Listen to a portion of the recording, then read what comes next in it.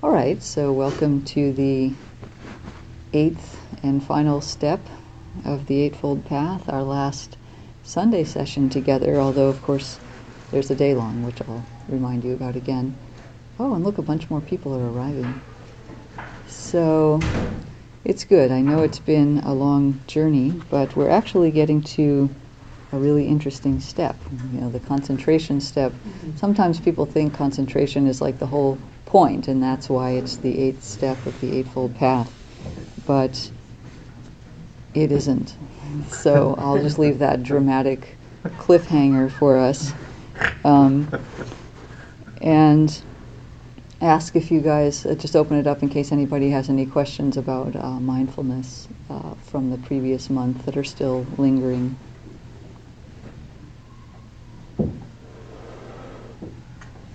I have a question. Yeah. I don't know if it's for you or for everybody. So for me, like the months, it was really clear last month because I've been working on mindfulness so much in general that there was sort of, in a way, it was less challenge, like it was less of a jump, like it was less of a, like to attend the kinds of things that we're attending to last month, and that we're, whatever, supposed to be doing all the time, but that last month we were focusing on. And I mean, one of the things I realized was like, it's much easier for me when I actually have a big chunk of something to do, like something that's really different, something you really kind of sink my teeth into. And it was actually much harder to, because I'm sure, I mean, whatever, I mean, there's plenty more mindfulness stuff to do, but because it wasn't as big of a, like there weren't so many like aha kind of things as there were for like the previous month with wise effort, it actually was harder for me to do it. Like I had less stick-to-itiveness than all of the other months. Even though it was the one that I've been doing, like I have less, I don't know if I have less far to go, but I certainly have worked more on that. Right. So this is interesting because, what I think it's great. It's a great thing to notice. You've noticed that your mind can more easily grab onto something that you don't understand and want to, not that we completely understand these steps, but you know what I mean, and so something kind of new and fresh. So this is going to be relevant in your practice as you go farther and farther along. You can first of all use that quality to keep learning new things, right?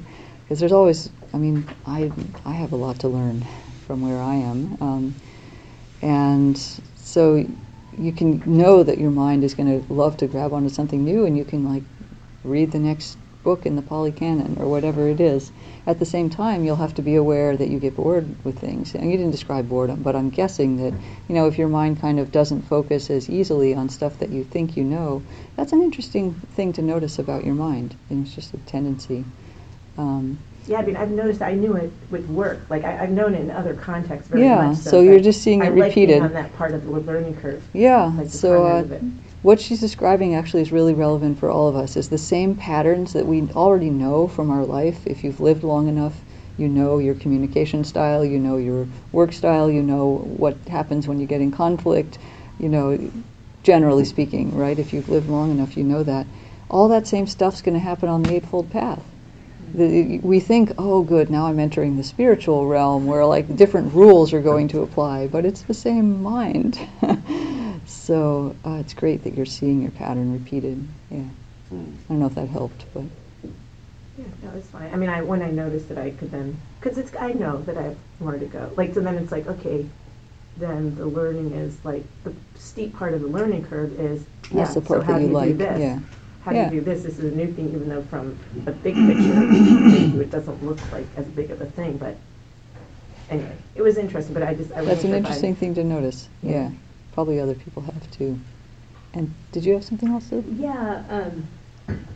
When life gets going, like really going, to be mindful, I had to really kind of think like, how am I applying this? And what I took away the most from this fold was that when performing any action, one performs it with full awareness or clear comprehension.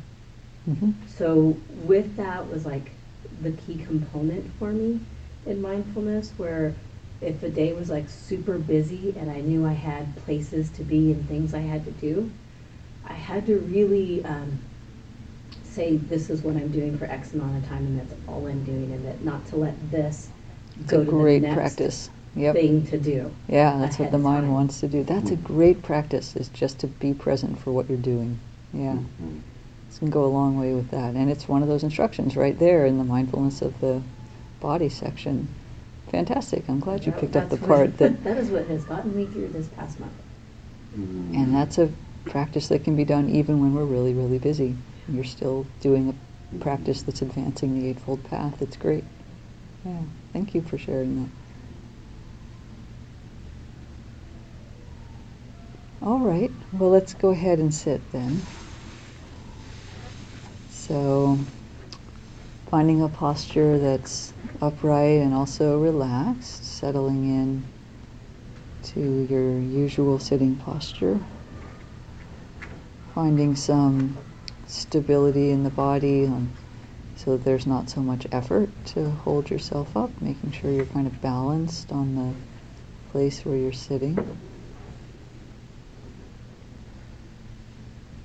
You can close your eyes if you're comfortable doing so.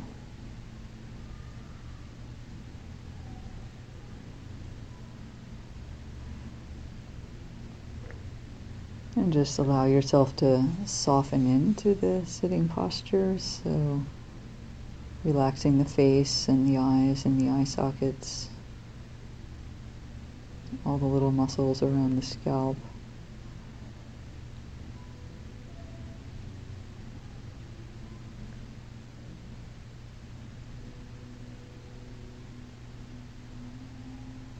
Even inside the head, relaxing the metaphorical thinking muscle.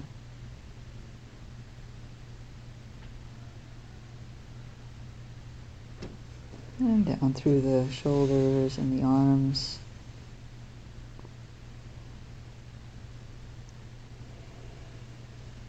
Keeping the spine straight and relaxing the shoulders can allow them to actually settle back slightly. They don't round forward.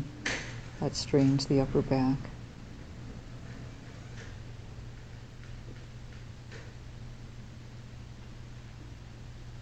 And down through the belly area, letting the belly soften.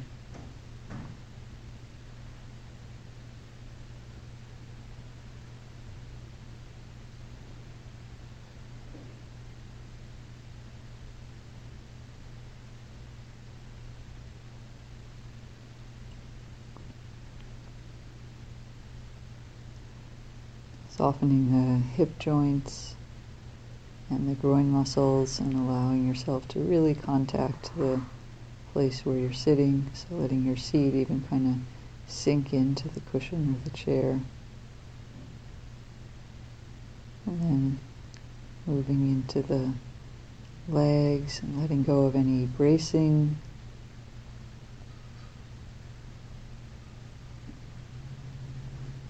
Also softening the joints, like the knee joints and the ankle joints, all the way into the feet.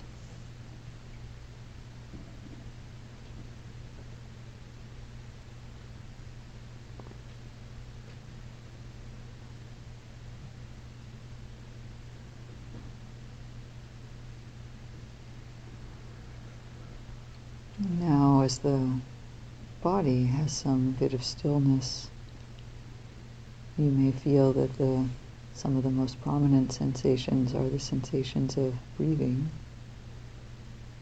We don't have to do anything with the breath, but just allowing the attention to settle.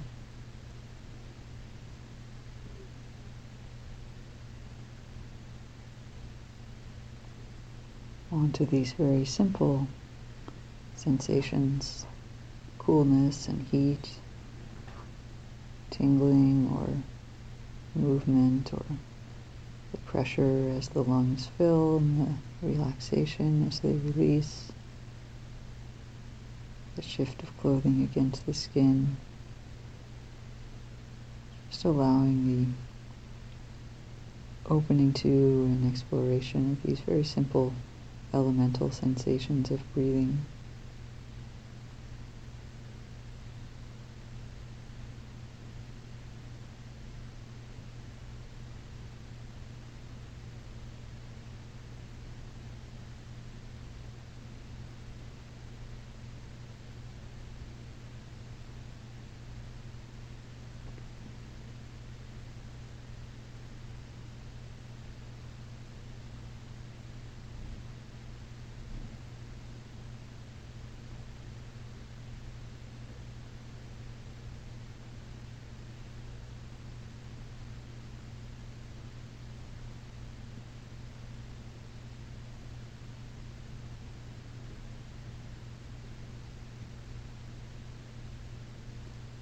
we may begin to notice that the breath is kind of a whole body phenomenon.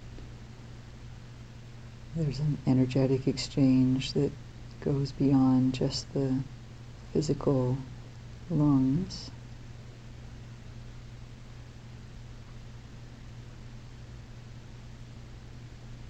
Even if the breath is very subtle, you can allow awareness to include the sensation of the body sitting, so that you have a sense that the breath is happening in the body. It's kind of part of or happening in conjunction with any other sensations in the body.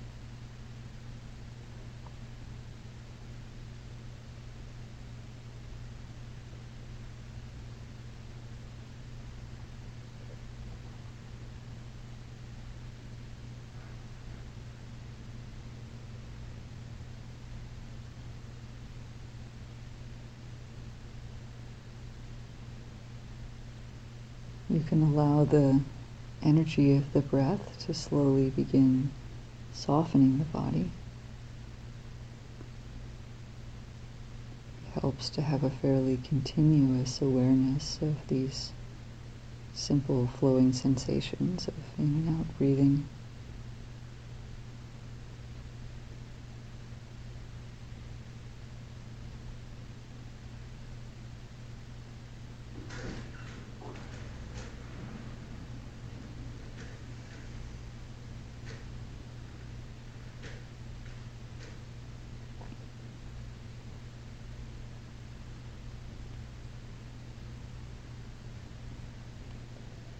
And as the body softens and the breathing is just flowing however it is, you may notice a feeling of some degree of ease or even joy, a simple, non-enthusiastic kind of joy, just a pleasantness to that. And it's fine to notice that and take that into your awareness. It's easeful, it's peaceful to just be continually with the sensations of the breath in the body.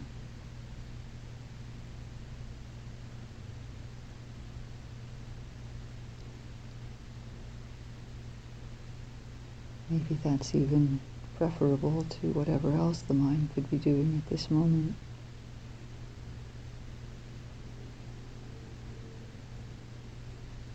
Just this.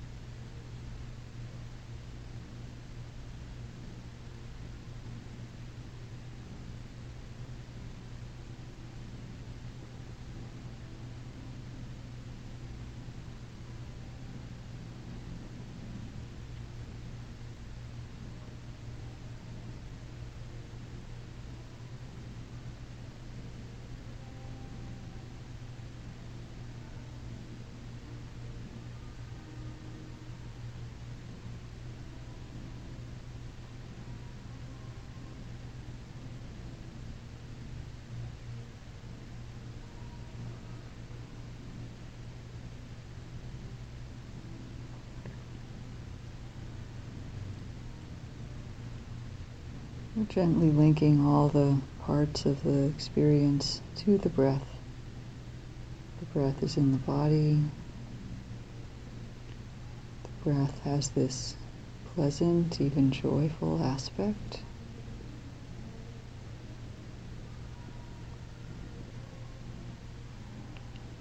The mind is filled with the intention to stay with the breath. If there are any thoughts, you could think about the length of the breath or counting the breath.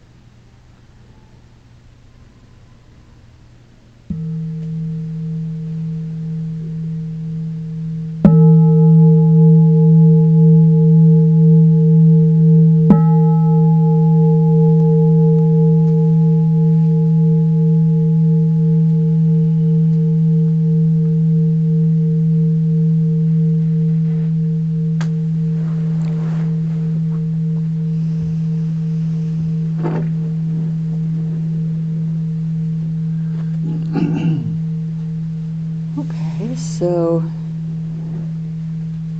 this eighth and final step of the path is wise concentration, or actually the word is sama samadhi.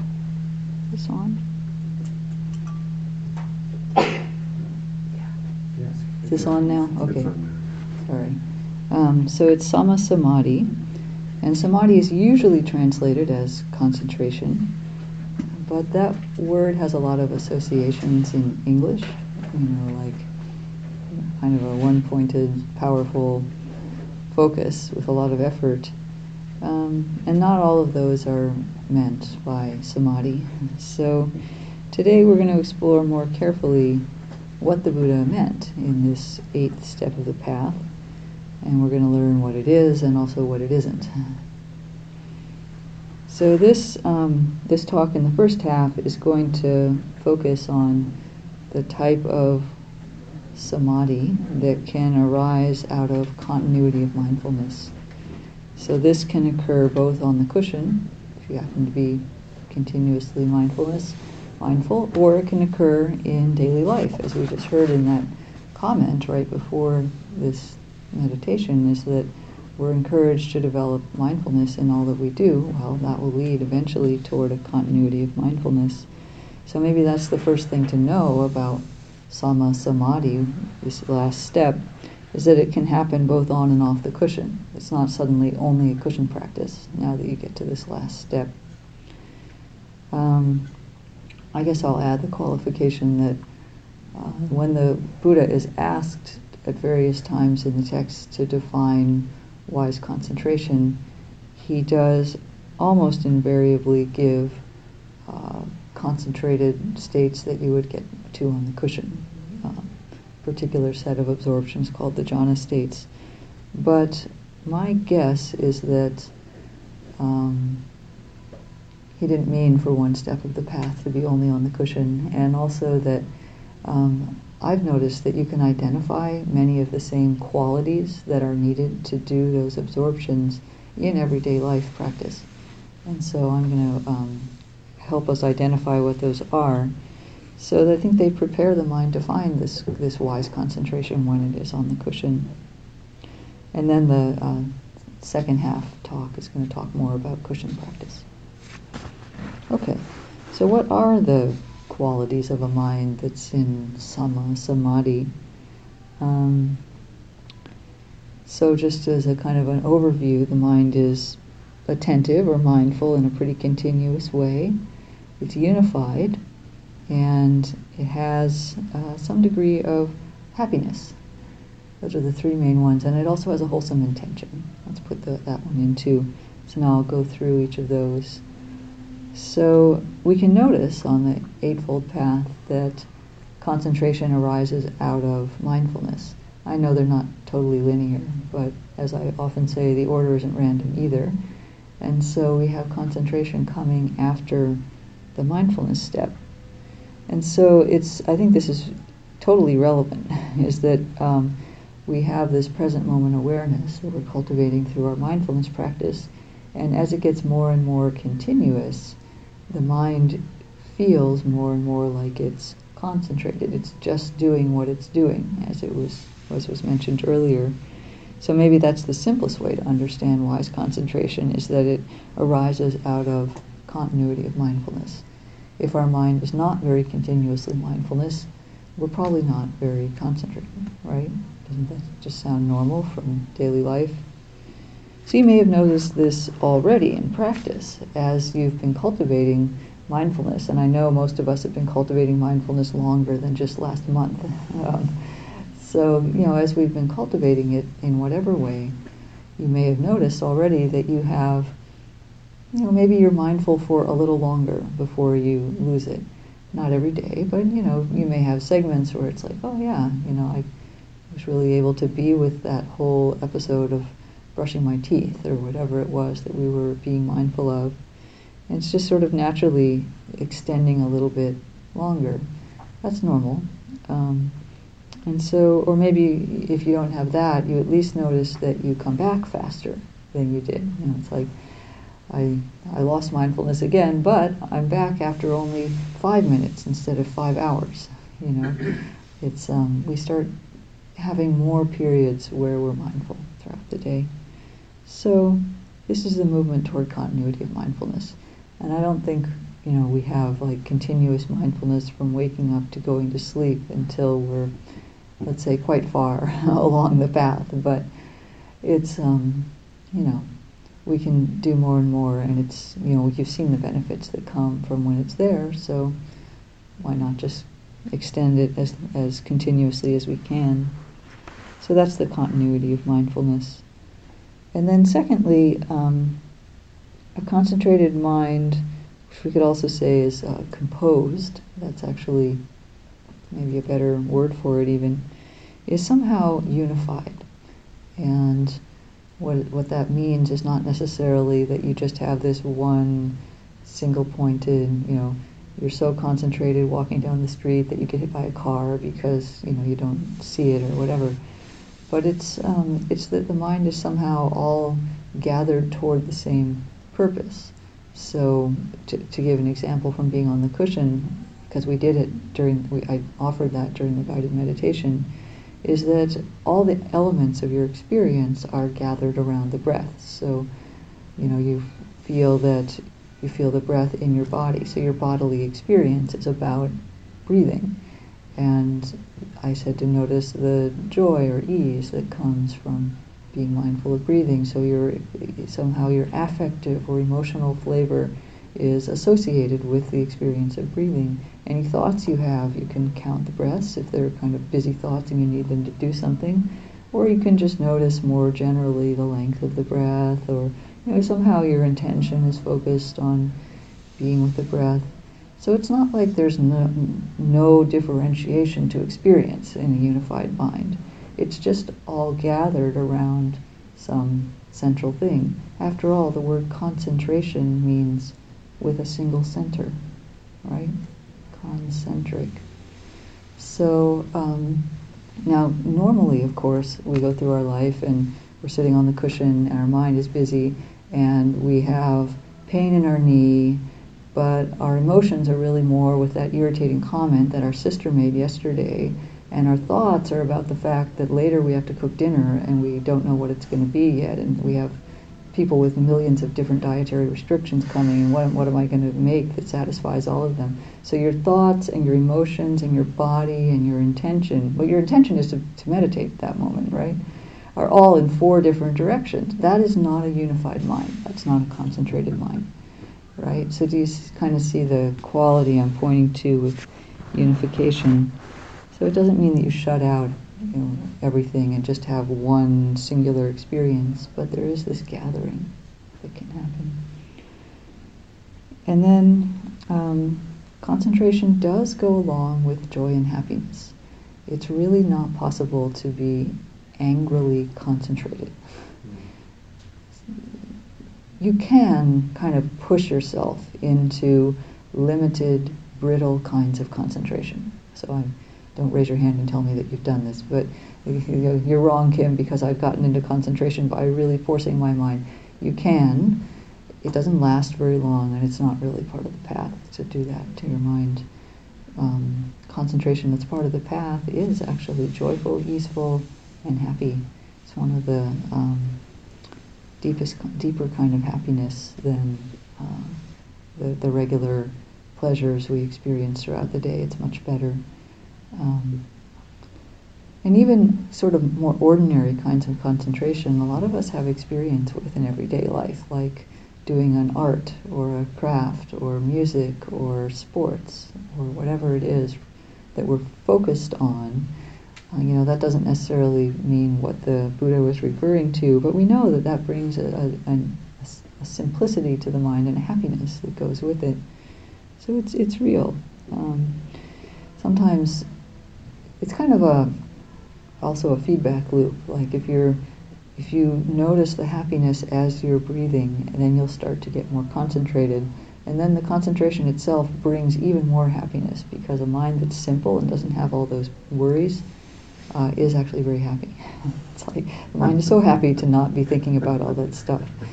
So it's like a feedback loop, and then you notice the happiness, and that grows it. So I recommend paying attention to any joy and happiness you have. Concentration practice is slightly different from basic mindfulness practice. If that's what you've mostly learned, sit down, try to focus on the breath. When your mind wanders off, bring it back. You can do that for a long time. It's good. It develops attention, develops continuity of mindfulness. But if you want to really do concentration practice, which is not the same thing, it's no longer neutral exactly. You don't want to get sort of overboard about it. But if the appreciation and joy and sort of feelings of well-being are there, you're supposed to notice them, actually. You're supposed to feel into them and grow them if you want to develop concentration. And that's totally fine. You're not violating some law of the universe by not just sitting there and blandly accepting everything that arrives in your mind. Concentration, you're making a choice to be with the breath or whatever. There's an object, usually the breath. And you're making the choice to be there, and you're making the choice to make that a pleasant experience so that your mind will want to keep staying there. It's a particular practice. So that's what we did in the guided meditation. It's interesting that concentration does not have to focus only on pleasant objects. Even though it's very pleasant, you can, I guess I'm talking more about ordinary life, you can get concentrated on things that are not that pleasant. I got very concentrated one time on cleaning a super nasty stove. And I wasn't intending to, but I somehow just got really into it. It's like I got motivated because it was, cleaning is actually very satisfying, right? Because you see the result right away. And so then, it was a huge messy stove, but I was like, okay, I got this one corner, I can do the whole thing, And so it was great. And I noticed after some time, that I was really actually concentrated in a wholesome way, like similar to how I would be on the cushion, except I wasn't. It was very interesting, and it was not pleasant. I can't say it was a pleasant experience. Maybe there were aspects of it that were. But of course, the joy and happiness that arose were pleasant. But those are non-sensual. That's what's called non-sensual happiness. It's not based on the cleanliness of the stove necessarily. So, in my own life, I can find wise concentration happening in some daily life situations like that, and you may have similar experiences. You can tell if those qualities are there. That's how you would know that it's wise concentration. Yeah, Shane. Can you speak more about the differentiation between happiness, which is non-sensual, it's not related to sensate? Yeah, it's not arising dependent on some stimulus from the outside on your body. So a lot of what we experience throughout the day is sensual experience, and there's nothing wrong with it, and there's nothing wrong at all with the pleasant experiences that come through our sense doors, and it's totally fine to enjoy those.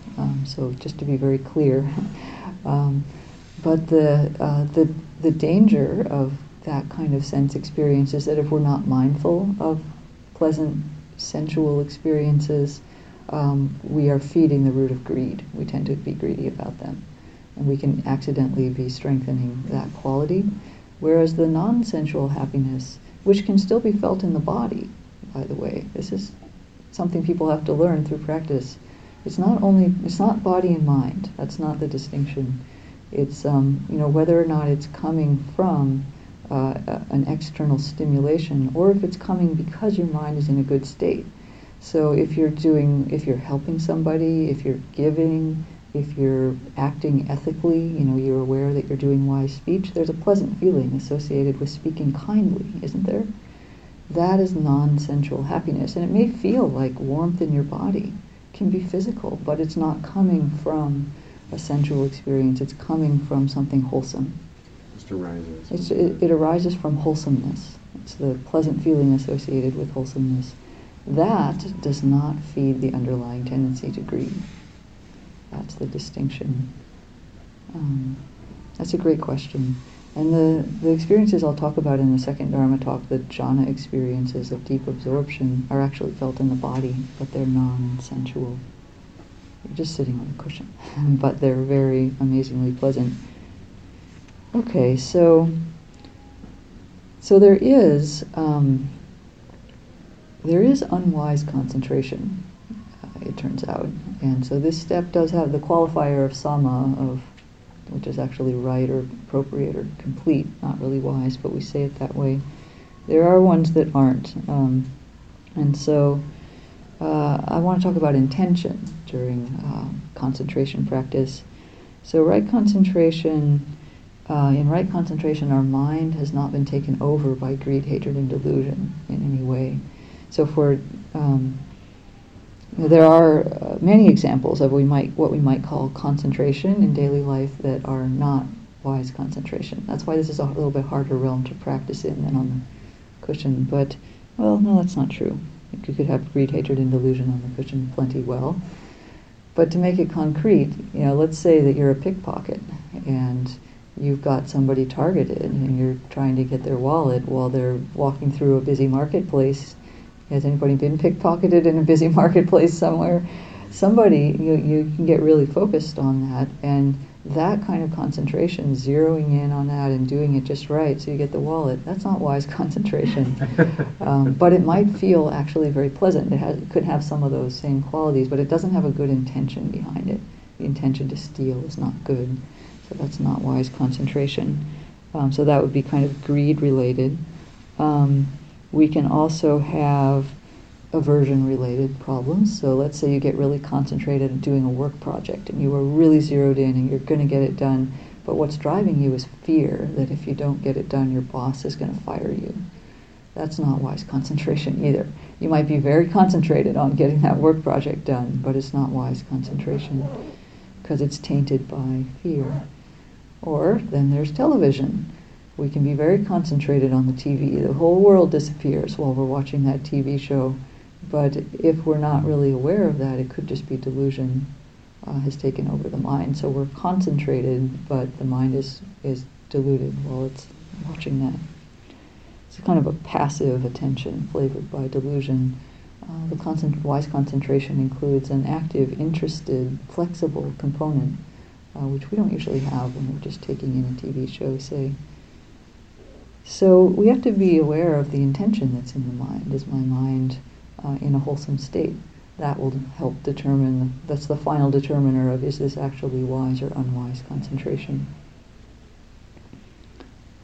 So I remember a story of Shyla Catherine was talking with someone one time. She's another insight teacher, and she's a big teacher of concentration, so she has all these distinctions down very clearly. And somebody was enthusiastically telling her about how she had gotten really focused on designing the floor plan for her church, which she was helping to design, and how it was really interesting to figure out this and that, and and she said that she felt because of this she really understood almost what jhana would be like on the cushion. And Shyla, who has a sort of strict definitions of these things, said, well, the difference between that kind of concentration and cushion jhana is that one of them leads to liberation from suffering, and one of them leads to a great floor plan. So the destination matters also. I thought that was pretty good. She knew the woman could handle that comment. So there's also, of course, the purpose. So it's fine to be concentrated. This is just a little reminder that we're not exactly practicing the concentration that the Buddha was talking about if we spend time every day doing our art, our craft, our sport, etc. We are cultivating certain qualities of attention in the mind, but only when the mind is directed toward the spiritual path is it actually going to lead to liberation from suffering. So there are conditions that we can put in place.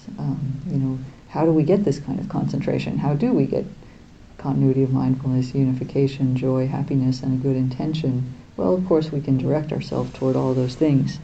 But there are also some specific conditions for how the mind can gather itself up and reach some kind of continuity of mindfulness. And the first one is ethical conduct. So we know this from the path, actually, is that right? There's the wisdom factors at the beginning, and then there's right speech, action, and livelihood. And then we get to this section with effort, mindfulness, and concentration. The reason why those ethical conduct steps are before that is that they support the unification of the mind, leading toward that.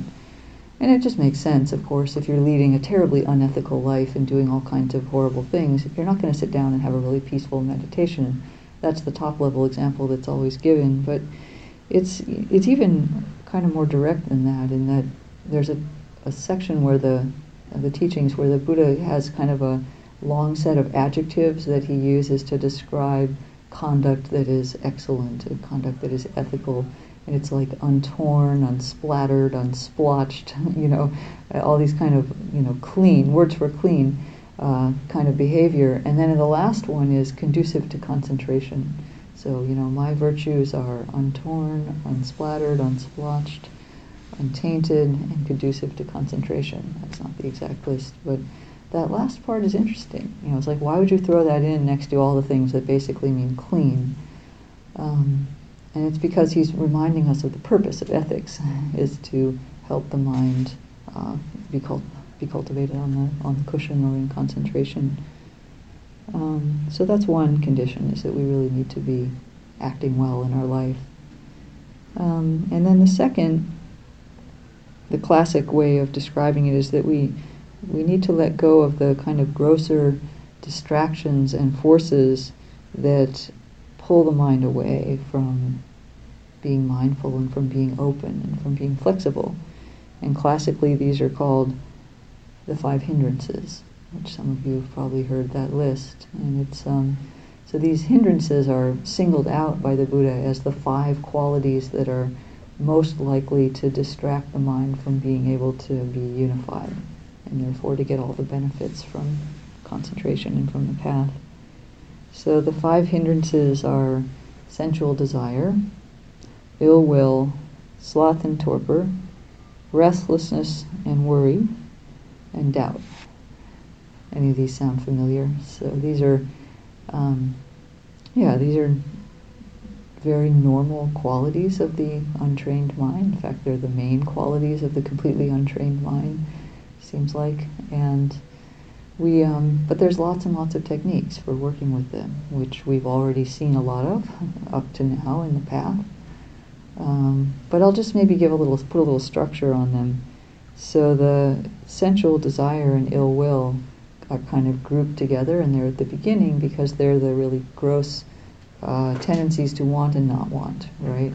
So that's the issue at first for the mind, is that it wants some things, and it doesn't want other things. It's very, it comes in and it looks at experience and says, this part's right and this part isn't right, and I need to have that because it's not present.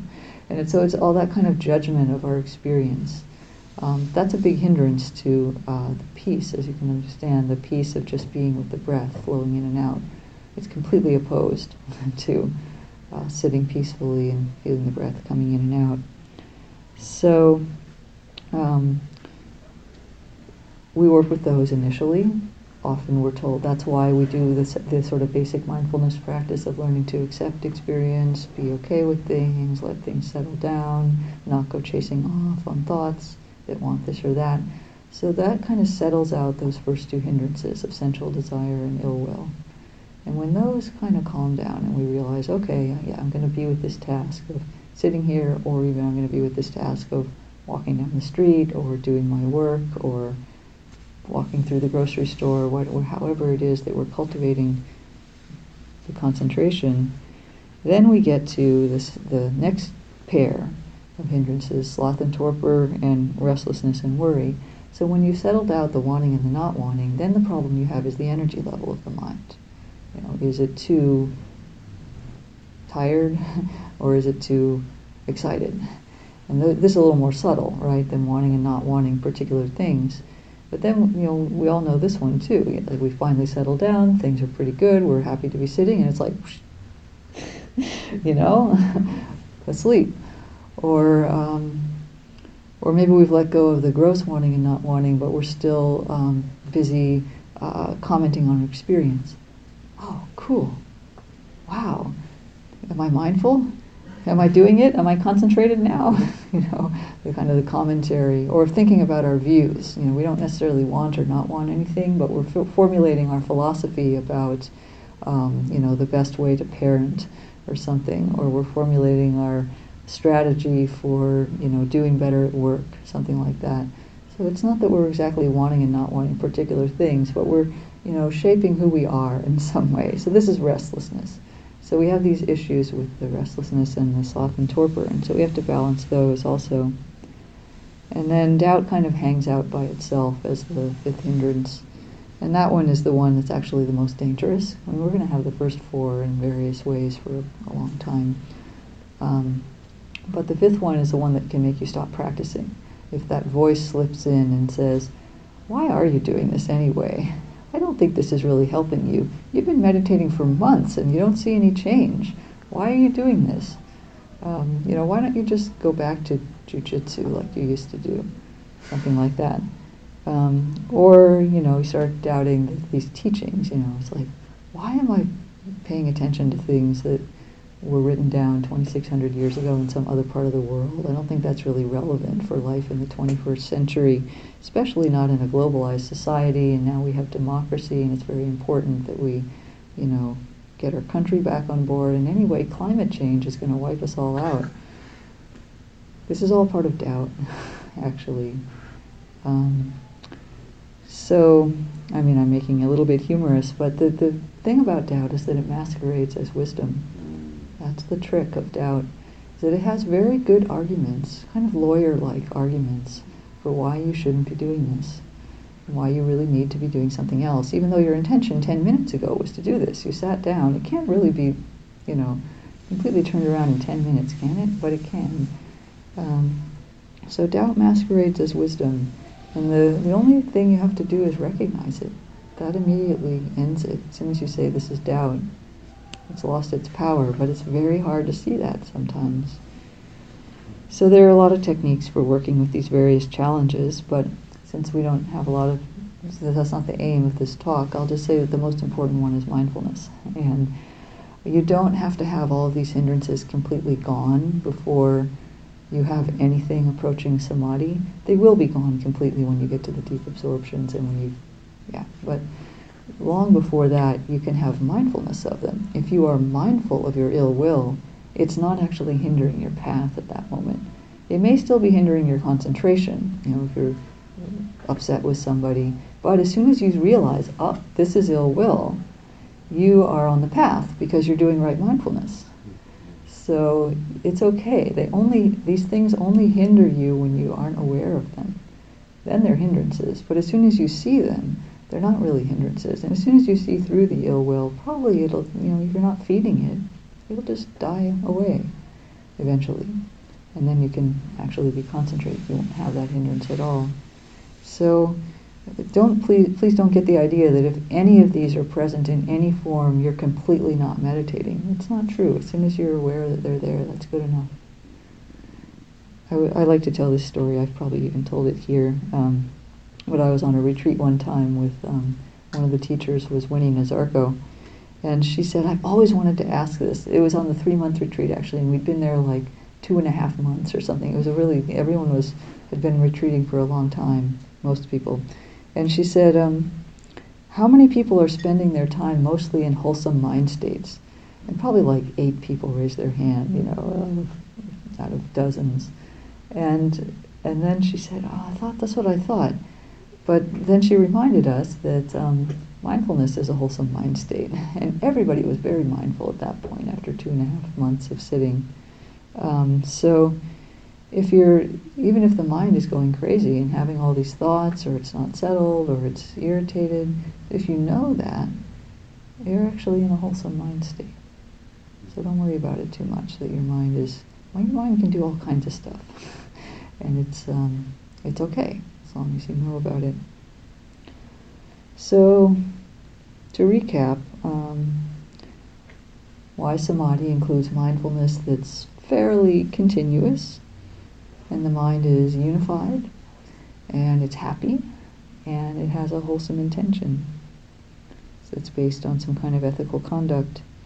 So as you can imagine, this state is enormously beneficial, both for yourself and eventually for others. And to have your mind in a state that's gathered together, that's mindful, that's not overrun by hindrances, and that's wholesome. Wow, it doesn't get much better than that. No wonder it feels so good to be somewhat concentrated, even in daily life. You're calm. That's the calmness that you see in people who've practiced for a long time. It comes from this stability of mindfulness. And you can actually lend that to other people.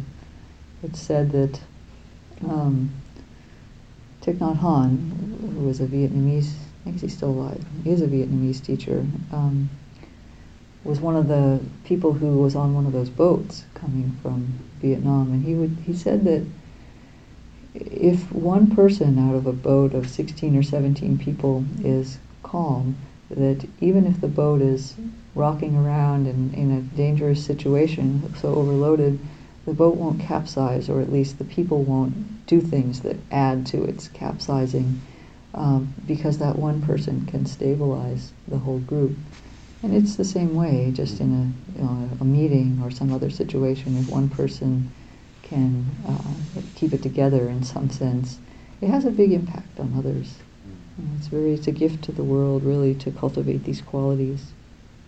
So being calm helps others be calm. We can't say 100%. Others are going to do what they do, but it helps. It helps. So a unified mind is very pleasant, and it's a good kind of pleasure. But pleasure is not the purpose of concentration. The purpose of concentration is actually to see clearly. It's the culmination of the path, because it poises the mind for insight. So you can't see very clearly if you're on a ship that's rocking, if you're on one of those boats. It's very hard to get out your telescope and you're going like this. You don't really see that clearly. But if you get on dry land, then you can really see. So that's what concentration does for the mind. You sit down, your mind's everywhere, you can't see anything. You can maybe see that you're not concentrated, but if you want to be able to see something like, how is the mind causing suffering, and what is really the cause of various qualities to come forth or not come forth in the mind, all the tasks we need to do through investigation, you have to be able to see them clearly.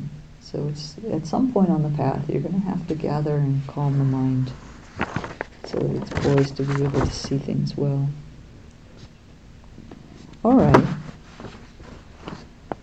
So, as always, it's now a chance for you guys to talk amongst yourselves. So we have, very nicely, we have 12 people. That's a good number. Let's do groups of 3. Get in groups of 3, and I'll give you the first question.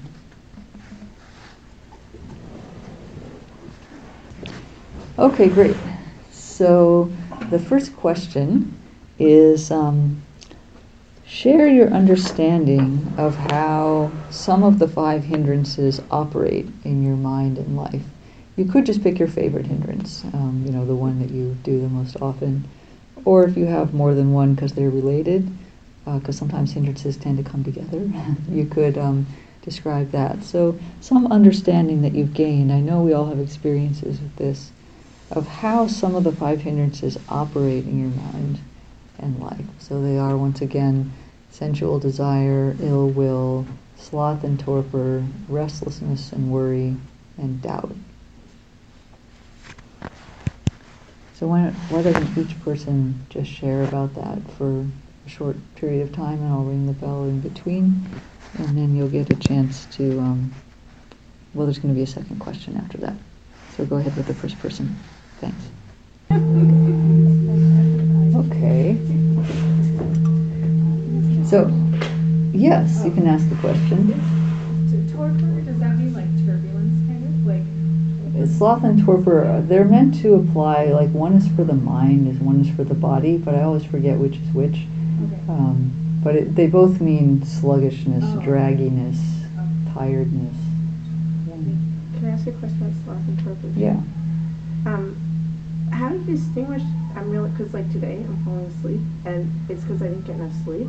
But like normally it's not. Like how do you distinguish between? Because so many people are terribly underslept. Sleep deprived, yeah. Yeah. Yeah, it's interesting. There are many different kinds of energy, and actually physical energy may or may not actually be related to spiritual energy. Like on retreat, it's possible to sleep 4 hours a night and be totally awake all day, just because the system is so much better aligned. So I don't know that, I know that in just regular daily life, yes, the amount of sleep makes a difference. But what we're encouraged to do in meditation to combat sloth and torpor is that there's a whole bunch of things you try, like opening your eyes to get more light in, standing up, you can pull on your ears, I think is one of them. There's a bunch of them. You can emphasize the in-breath, sit up straighter, and, get the energy from the spine. And you can do walking instead of sitting. There's a whole bunch of stuff that's recommended. And the last one is, if all this doesn't work, you can lie down and take a nap. But people do the nap first. That's the problem. So the Buddha understood that it's a complicated thing, how attentive we feel. But, it could also have to do with how interested you are in what's going on. I remember in college I used to be very energetic when I was talking with my friends, and then I'd come into class that I didn't care about and I'd fall asleep. It's like, obviously it was just because I wasn't interested in that moment, but as soon as class ended, then I was awake again, right? What's the problem? So, there's a lot of factors that go into that, so that can help you differentiate. Okay, so the second question, I don't want you to only talk about all the hindrances you have. So the second question is, share various ways that you have learned to work with these, or to see them more clearly, such that they're no longer hindering. So to see them clearly while they're present, even if they're not affected, if you're not, letting go of them immediately, or ways that do actually diminish them actively. And I think we don't need to have each person go separately, since everybody has the same 5 hindrances, right? There's probably even other hindrances besides that, but you can just share, whichever hindrance comes to mind. Oh, I know for ill will what works for me is, and the next person might say, that's great, and I'm also thinking that for restlessness, what works for me is, and you just build up, go around and around for various strategies for various hindrances, and if any of them sound interesting, you can write them down if you want to try them later, and just see what you can share among yourselves for a few minutes. All right, thanks.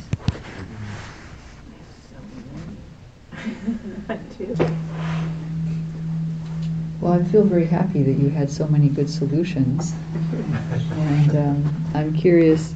Well, actually, first I want to do a little poll, and you can raise your hand more than once if you talked about more than one. But on that first question about, say something about the hindrances and how they operate in your life, how many people talked about sensual desire as one of theirs? Okay, and how many people talked about ill will as one of theirs? Okay. And sloth and torpor, and restlessness and remorse, okay, that's a popular one, and doubt. Okay. I would just like to get a sense of which hindrances are in the room, or at least which ones you guys noticed. Yeah. Okay, that's interesting. So, do you have any then wisdom to share with the group, things that you thought were particularly interesting in terms of solutions or ways to be aware of or work with the hindrances? I have something. Yeah. Well, first of all, I mean, it feels good to know that you're not alone. Yeah, You know, exactly. that there's other people that go through the same things. And one of the things too that was the last thing that I brought up was the doubt. And I think I've held on to that just a little bit because I know that everything that I'm doing in life, in learning, because I want the wisdom, I want to have a better life, a more beautiful life, right? And to know that when doubt slips in there, that it was just a thought and I didn't fall into the trap. Oh, beautiful. Yeah. And yeah, that's beneficial for me to say out loud that actually happened. Yeah. That the doubt showed up and but then you saw it. Follow through it. Yeah, so it's not hindering you at that moment. That's great. That's very good advice. Thank you. Anything else? Yeah, Andres. I actually talked about an encounter I had this morning where somebody expressed ill will about other people. And towards me, I mean, it wasn't against me, but about other people, and my natural reaction initially was to run away, to get away from it. But then I was here yesterday for a day long on equanimity, and so I was trying to be with it and say, and they said something about must have been homeless people and that I feel bad for them because many of them don't have help. And she totally changed her tone. Yeah. And then a lot of her suffering came out. She started telling me about her suffering. And so I think ill will is often there's something underneath it. It's something. It's like expressing something else. Yeah. That is not being seen. I think it's in my case as well. I think that's in the Yeah, no, it's just how it is in the mind. That's very good observation, because ill will is an expression of pain in some sense, and you can only express ill will when you yourself are suffering, right? If you had no suffering, would you express ill will? I don't think so. So the fact that she started then saying about her suffering, and that's kind of like a bonus. It may not happen that way, but it's wonderful that you could meet it, maybe because of what you had just, all the energy you'd put into it the day before, or just from all the momentum of your practice over the years. But that's like an example that's a parallel example to the calm person on the boat keeps everybody calm. The person who's willing to just be there can sometimes help get down to what's the suffering underneath. That's beautiful. Thank you.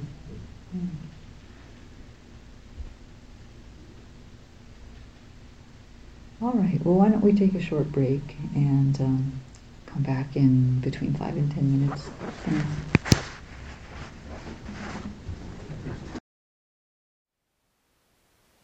Thank you for listening. To learn how you can support the teachers and Dharma Seed, please visit dharmaseed.org/donate.